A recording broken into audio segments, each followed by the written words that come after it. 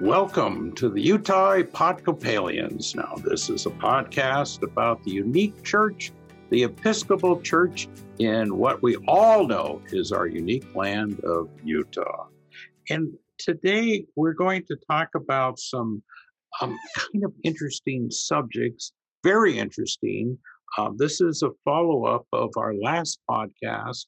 We kind of made it a series of very important issues who not only face our faith tradition, but face, I think, all of humanity, those of other faith traditions and those of no faith traditions at all. But since the Episcopal Church operates among us all in Utah, it becomes, I think, very appropriate. Our guest again is the Reverend Kurt Wiesner of St. Paul's Church here in Salt Lake City. Now, St. Paul's is one of the older urban churches. I think when it started, it was suburban, but like everything else, it's become urban. And part of that, we see those issues that we're going to talk about today in urban, but also we're seeing these in suburbia, and we're seeing them all over our rural places and our city places. So let's get to it. And today, some of these topics might be disturbing to some of them might be controversial to some, and certainly they bring out the emotion in people. So welcome, and thanks for being here. And let's pick up where we kind of left off before, and that is you were a deputy to General Convention. General Convention is the governing body of our Episcopal Church, the wider church, 104, some say 110. I never know how many dioceses, but over 100 get together just like ours, and we hash out resolutions that are going to guide the church. So let's start with one that we kind of left off on, and it is very encompassing, and that is the area of racism. It is still a major issue. It has never gone away. And I think some felt it went away in the 60s with voting rights, or it went away with this or that. But let's face it, and let's be honest, racism is among us. And what is the church doing about it? Thanks, Craig. I think that there were many resolutions that reflected the church's commitment to a continued reckoning with its history and also its reality and how to go forward. So I think I said last time that, history to know and uncover, truth-telling about it, a commitment to transformed and shared leadership, and to ultimately make change. So we talked about the Indigenous boarding schools, which is certainly in this area of racism, but there were other resolutions that were really important as well. Resolution A-125 included $400,000 in startup funds to establish a voluntarily Episcopal coalition for racial equity and justice among dioceses and congregations. So this would be something that every diocese and even individual congregations could be part of, charged with facilitating, coordinating, encouraging, supporting, and networking efforts of Episcopal diocese parishes, organizations, and individuals for racial justice and equity, the dismantling of white supremacy, and in collaboration with the work of the Executive Council and the Episcopal Church Center. Can I interrupt there for one moment and just say, wow, that's a mouthful of a lot of networking. Mm-hmm. Now, what is the goal of this networking that we went through kind of a period that thou shalt not commit racism, but now we're kind of going into a self-evaluation. Is that a good way to put it, of what caused this? It's self-evaluation, but it's also not in a vacuum, or it's also not simply in our own minds. I think a lot of times people reflect on their own lives and perhaps their own history and come to a place of assent in their heads about, this is how I want to live my life forward. But that's only a piece of racial reckoning. No one has the complete picture in and of themselves. everyone will step in it, i.e., do something that is insensitive, that is uh, uh, sort of displays their own biases and their own upbringing when it concerns racism, and the desire to not do this as individuals simply, but as a levels of community. So all of that mouthful at the beginning are really levels of community.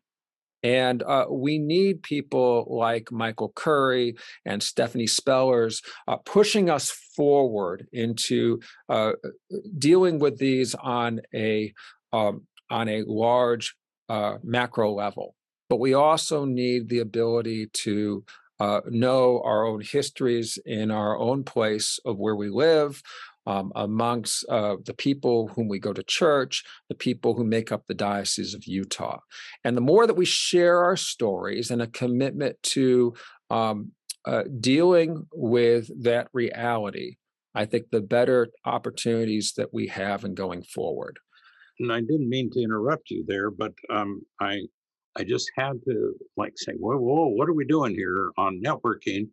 Can you give me an example of good people who are sitting in your pews, sitting in the pews of all of our churches, and you're not going to find somebody who say, well, all the races raise your hands. People won't do that. I mean, they don't feel their way, but just some of these things that this is going to be important when you talk about community, you talk about our history, perhaps a history we don't even know. Is there examples? I know this was very emotional, some of the hearings, and people gave their stories. An example that maybe brings this home for us? Uh, yeah, I think that's hard because it's so contextual to the person in the moment.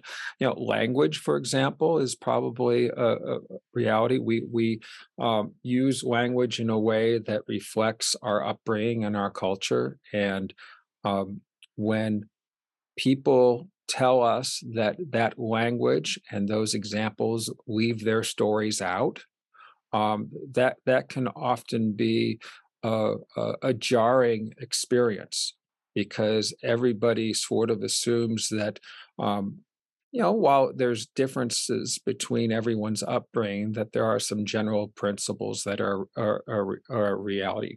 Uh, no, the way that the police are seen uh, Mhm. in typical white upbringings, the police are seen as someone who is called on to help.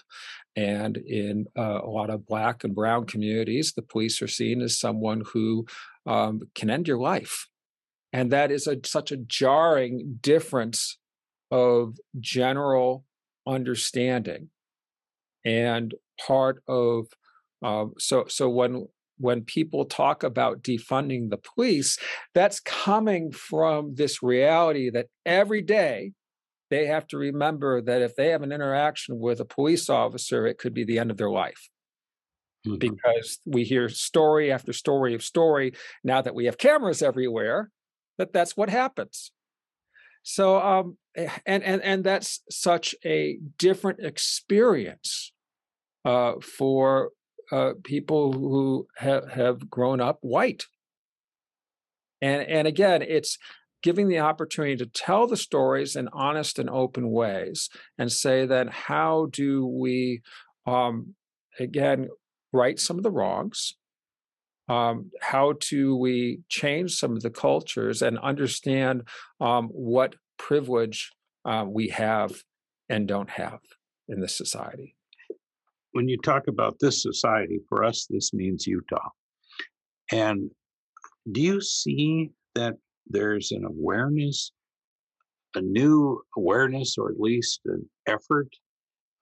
Because we've seen those of us that have been in Utah for years and years never saw a questioning of the police or never saw these topics really surface like we are today, where there's our police doing things. There's pressure on the DA's office to open up investigations. There's vigils happening at the Capitol, sadly, over shootings and things. And I don't mean sadly we're having individuals, but there was a shooting or number of shootings.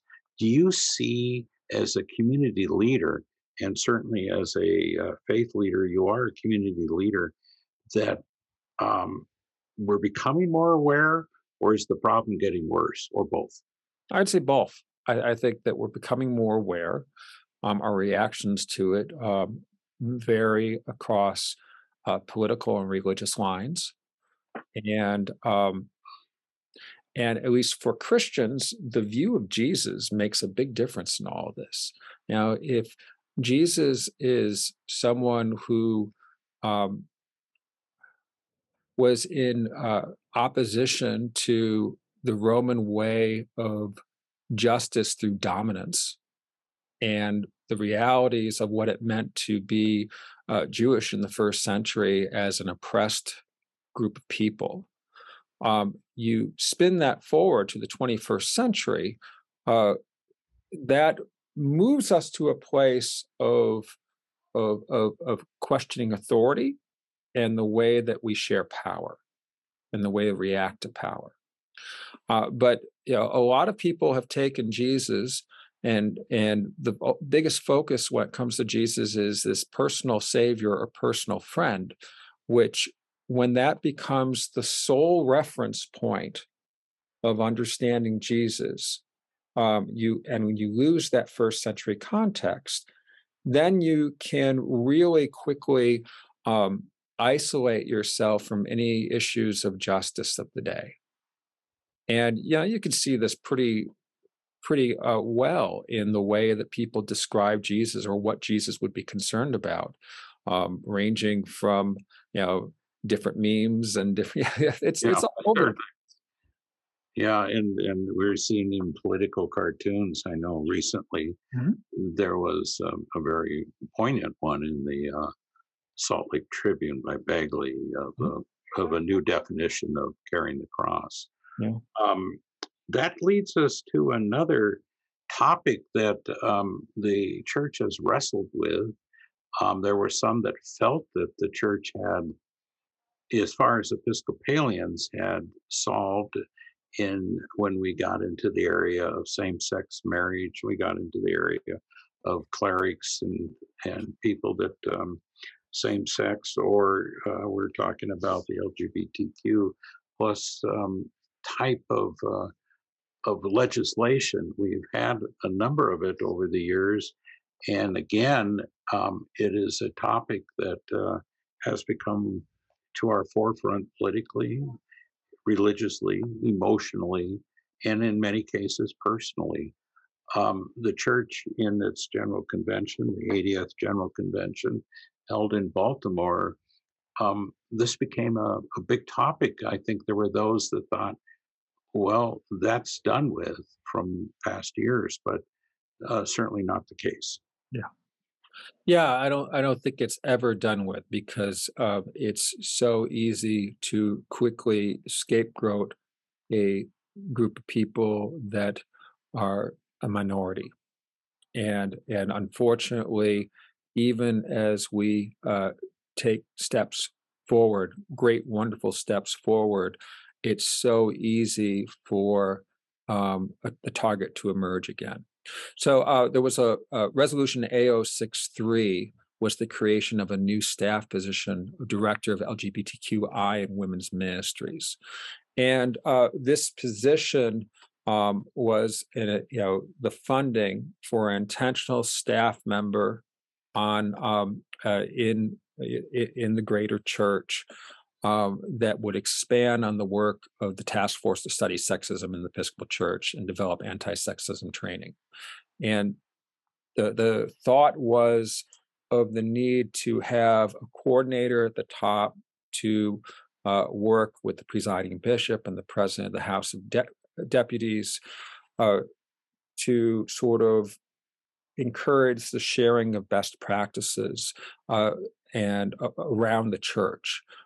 We have these specialized staff positions in other areas, and this is a commitment to to do so as well here. And it was really fascinating. I had to tell you that there was some conversation about waiting on this.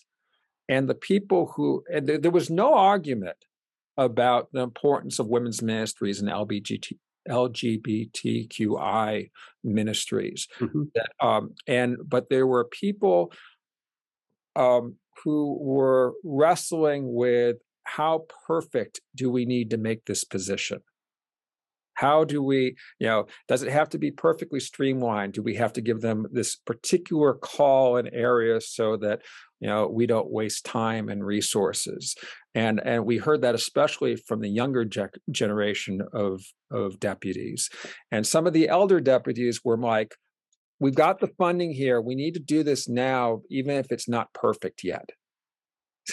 And part of it is that we can't wait 2 more years, especially with what's happening in the country. Because you're right, there's we don't know how the Supreme Court is going to go forward towards marriage equality, and there's reason to be concerned. So the Episcopal Church is on record in full support of marriage equality, and that this position should help consolidate some of the resources and some of the messaging. We mentioned, and when you bring up this topic, it always comes to same-sex marriage, but it's so much broader, isn't it? Oh, And absolutely. and can you talk to this new high-level position? And it's unusual for the Episcopal Church to create high-level positions of this statute. So this is serious business here. They normally, the church will observe things, will certainly do task force frequently. And I don't want to sell those short, these task force or anything, but very seldom will create an entire high level management in the presiding bishop's office. So, how much wider, and you were there in the discussions, we tend to always go back to same sex marriage, but there's far more, isn't there? Yeah, and I use same-sex marriage just because it's been speculated by the Roe versus Wade brief that came out that same-sex marriage might be next. So that's obviously a big concern. But the position is around equality and justice for women and LGBTQI across the board. And I think it also leads well into some of the medical and family leave policies that were also addressed by convention and agreed to. Resolution D083 affirmed that all Episcopalians should be able to access abortion services and birth control with no restriction or movement. They believe that there should be paid family leave and health insurance to lay and clergy church employees in a denominational health plan. These type of protections for people are in part a commitment to justice and also a read on the climate. And so, and that also led to a fascinating discussion about the sites of General Convention, because right now we have considerable reaction by states to either being fully support of medical procedures for women, to those that are banning any type of abortion service across the board. And the question becomes, is it, we ask people to plan years in advance to come to a general convention. We don't know who will find themselves pregnant during that time or find themselves in an emergency situation and might not be able to access those services that are needed in a crisis. So there was some definite anxiety and justice issues about how do we deal with this problem.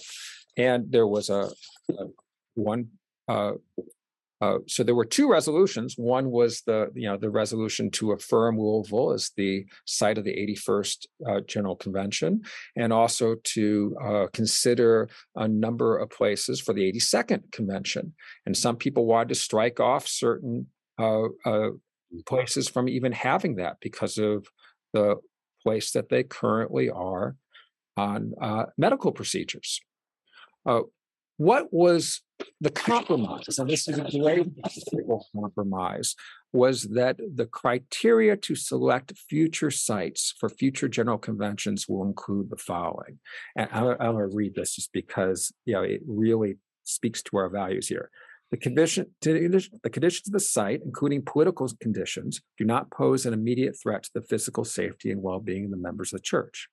That intentional care will be taken by the presiding officer, so on and so forth, to ensure the physical, mental, and emotional well-being of those at General Convention, and that General Convention, being a visible manifestation of the body of Christ we represent, will in all places concretely witness to the countercultural way of love that Jesus models, particularly in those places where the children of God are disenfranchised, so that we may point towards the reign of God through our presence and actions. So in that great Episcopal way, we did say, all right, if you don't have this, you can't be considered. But to say that these are the things that we do need to consider, not only to ensure the safety of our participants, but also to model the way of love. Yeah. Well, it really is a modern world situation. We're seeing that with corporate people, even that where they put their headquarters or where they're going to have conventions, and it is a new world out there, and the church is in the forefront.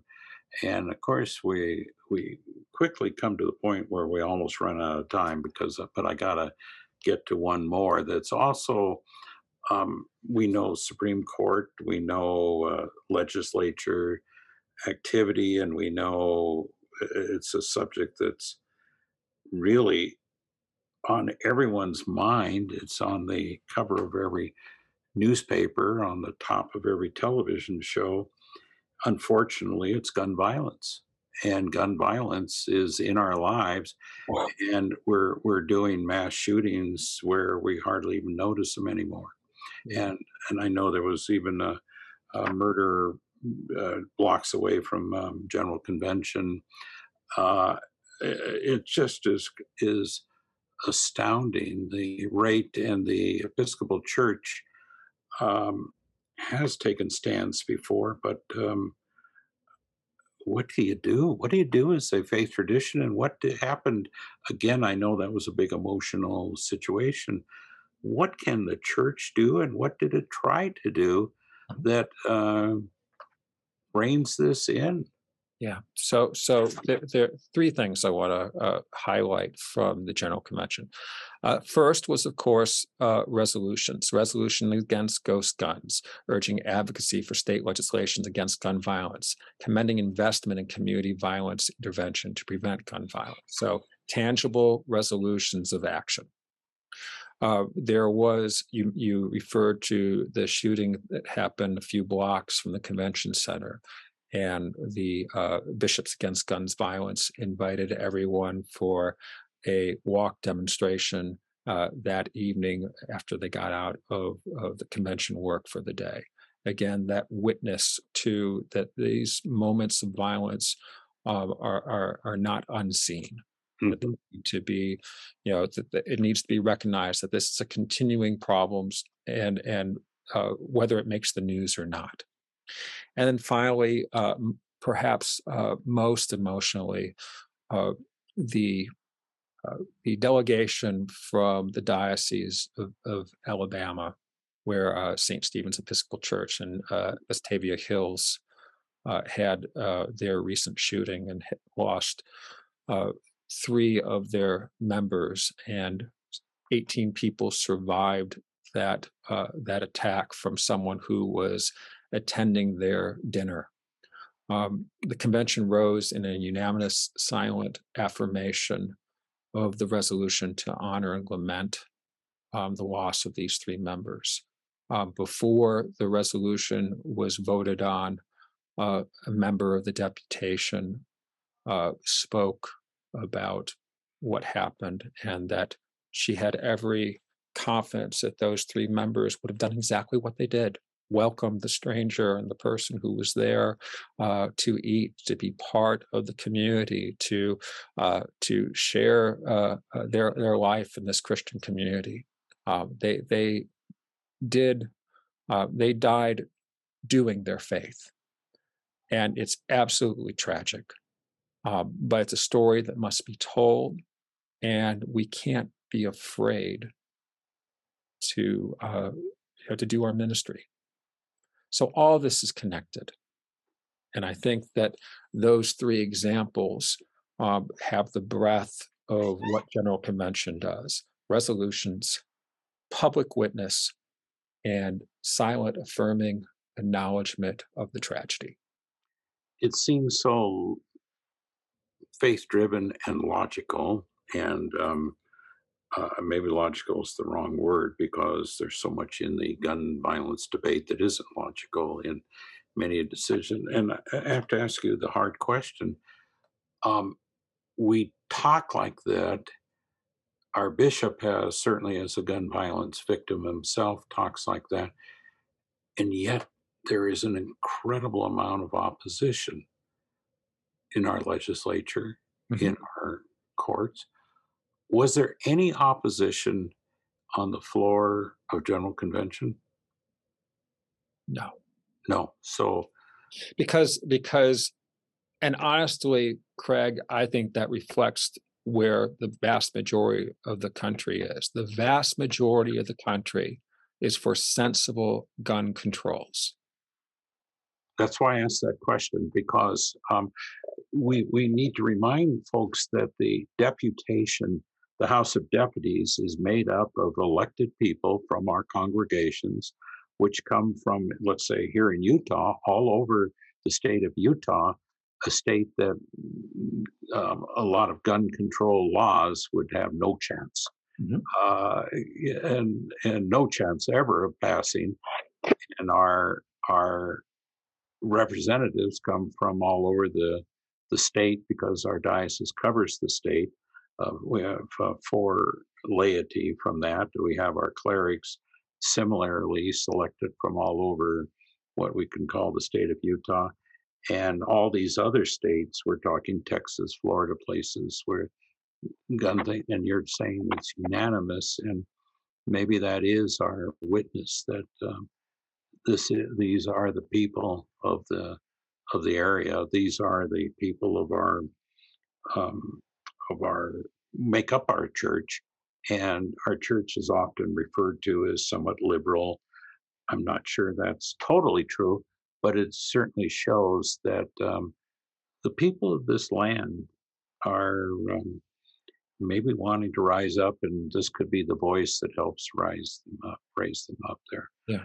Boy, we're just about out of time. I know we got many other subjects. Before we run off, I'm going to ask Brianna, who's been recording this, if she has any questions, but we got to make it kind of brief. We're sort of we hit that so much. I have 2 quick things, and that it's and not to cut you off, Brianna. You want to? Nope, you're good. So 2 things is, one, there was an important moment of showing the going forward. And as many people know, the Episcopal Diocese of Fort Worth was the site of a terrible split in the church, where the majority of the clergy left the Episcopal Church and tied up all the properties in litigation, and there was and all the resources. So it was stripped clean, and including the rights to the name. So the Diocese of North Texas formed and continued to meet in a few locations of churches where the majority was still part of the Episcopal Church, and worked to make something out of what was left. And then this past year, the state Supreme Court ruled in favor of those who left, and the Supreme Court decided not to hear the case, which meant they had to vacate all their churches. Mhm. And so everything was ripped open again. It was such a tragedy, You're right. so hard. Um, we had the moment of reunification. So originally there was one diocese in the huge state of Texas, and both the current diocese of Texas and the current diocese of North Texas were all part of that one diocese. And North Texas knew they needed support and help, and the Diocese of Texas, with lots of resources, said, "We we want to be part of this." And that moment of not just the reunification, but the telling of the story and the struggle was just so powerful and very, very moving. Again, the church has these difficult moments that there is light on the other side, and that's what this represented. Great. And the great No, it is a good example. One more point, sir. one last moment. We talked a little bit about the work of Gay Jennings Yes. last week, and I don't think I included this quote that I really want to. Ohio Deputy Deborah Bennett, who's a priest in Akron, Ohio, said this about Gay, who represent the Church of Justice and not just us. Oh, powerful. We need to remind that the Reverend Gay Jennings was president of the House of Deputies up till this. I was assuming they listened to the first. Well, there are a Yeah. lot of names here. It's sort of like look in our gospel readings, we have to keep reminding who the original 12 were. So it's not something to suspect everybody remembers every name. But I But just had to bring that up. isn't that a great vision? Not just a testament to her 11 years of leadership, but what the Episcopal Church about it is about justice and not just us. Yeah. It is never solely about what is best for the Episcopal Church, because if it doesn't speak of justice, and the presiding bishop would make me say, and if it doesn't speak of love, it isn't the way of Jesus. Well done. Got time for a quick question from Brianna? Yeah. All right. Well, thank Real you. quick. Real quick, just snap it out. Yeah. As an Episcopalian myself and one on the slightly younger side, I think it's easy for General Convention to seem like a top level event that happens for those that get elected to go. And we don't always know everything that happens. It's just kind of a behind the doors event. But I think this year it felt really different, at least for myself. It felt like we got to be, the events got to be come to us at home, whether that was just virtually or through social media. But also, I think the topics we were talking about seemed to hit home on a personal level for our congregations, our dioceses. So how should we, the everyday non-delegates, stay involved in what's happening now? What comes next, and how do we stay involved? Good question. And I think, the first thing I think I mentioned is that the deputies who gathered along with our bishop-elect need to meet to, again, consolidate sort of some of the things that seem to reflect either our stated previous diocesan resolutions, and also some of the things that from the General Convention are being asked to be taken on a diocesan and parish level. And in the midst of that, not simple reporting, but sharing, comes the question of how do individual parishes get involved with these areas, and that's an open dialogue, and then some clear voice says, I'm interested in doing this. It's not so much task force like the Episcopal Church does as a whole, but maybe some beginning groups of people, and we can do this now thanks to Zoom. Get 5 people who are part of the Diocese of Utah who are interested in LGBTQI issues, and especially with transgenders persons who are the subject of so much scorn and work against. I think that type of and that's that networking thing that we talked about at the beginning of the podcast. How do we set those up on a local diocesan level? And we can do that now because you don't need 5 people from your parish who says, I'm going to do this. But if you've got 5 people from the diocese who all have, who can get access to a computer, you can start to make this happen, and then it can grow from there. Yeah, so, that's great. Yeah, right. No, I love that. I'm looking forward to it. Well, that's a great place to have started and a great place to finish. And again, we certainly appreciate the wisdom and the reporting of the Reverend Kurt Wiesner about what went on in General Convention, but it goes much further than that. It's what's going on in our hearts, in our minds, in our congregations. And that's why this was very important. And it all was part of the Utah Episcopalians, and that's a podcast of the Diocese of Utah, where we look at our unusual church in our unusual land, the land we all love of Utah. Thanks a lot for listening. I'm Craig Worth of the Diocese.